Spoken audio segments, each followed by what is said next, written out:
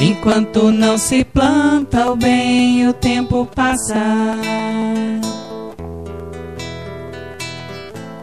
O homem será o que de sua infância se faça. Eduque a criança no caminho do amor que condiz, e terás uma sociedade mais humana, mais feliz.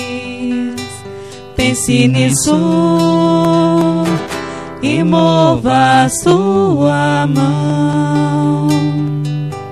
Sinta o início dessa nova era da regeneração.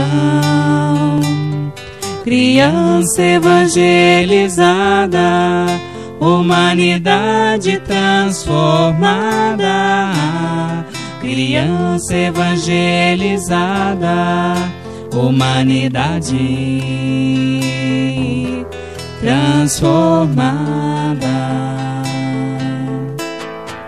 E mesmo com as dificuldades futuras, será uma criança esclarecida e segura, e ao crescer um cidadão, bons hábitos formados e amor no coração,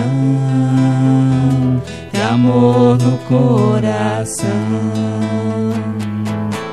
Pense nisso e mova a sua mão. Sinta o início dessa nova era da regeneração.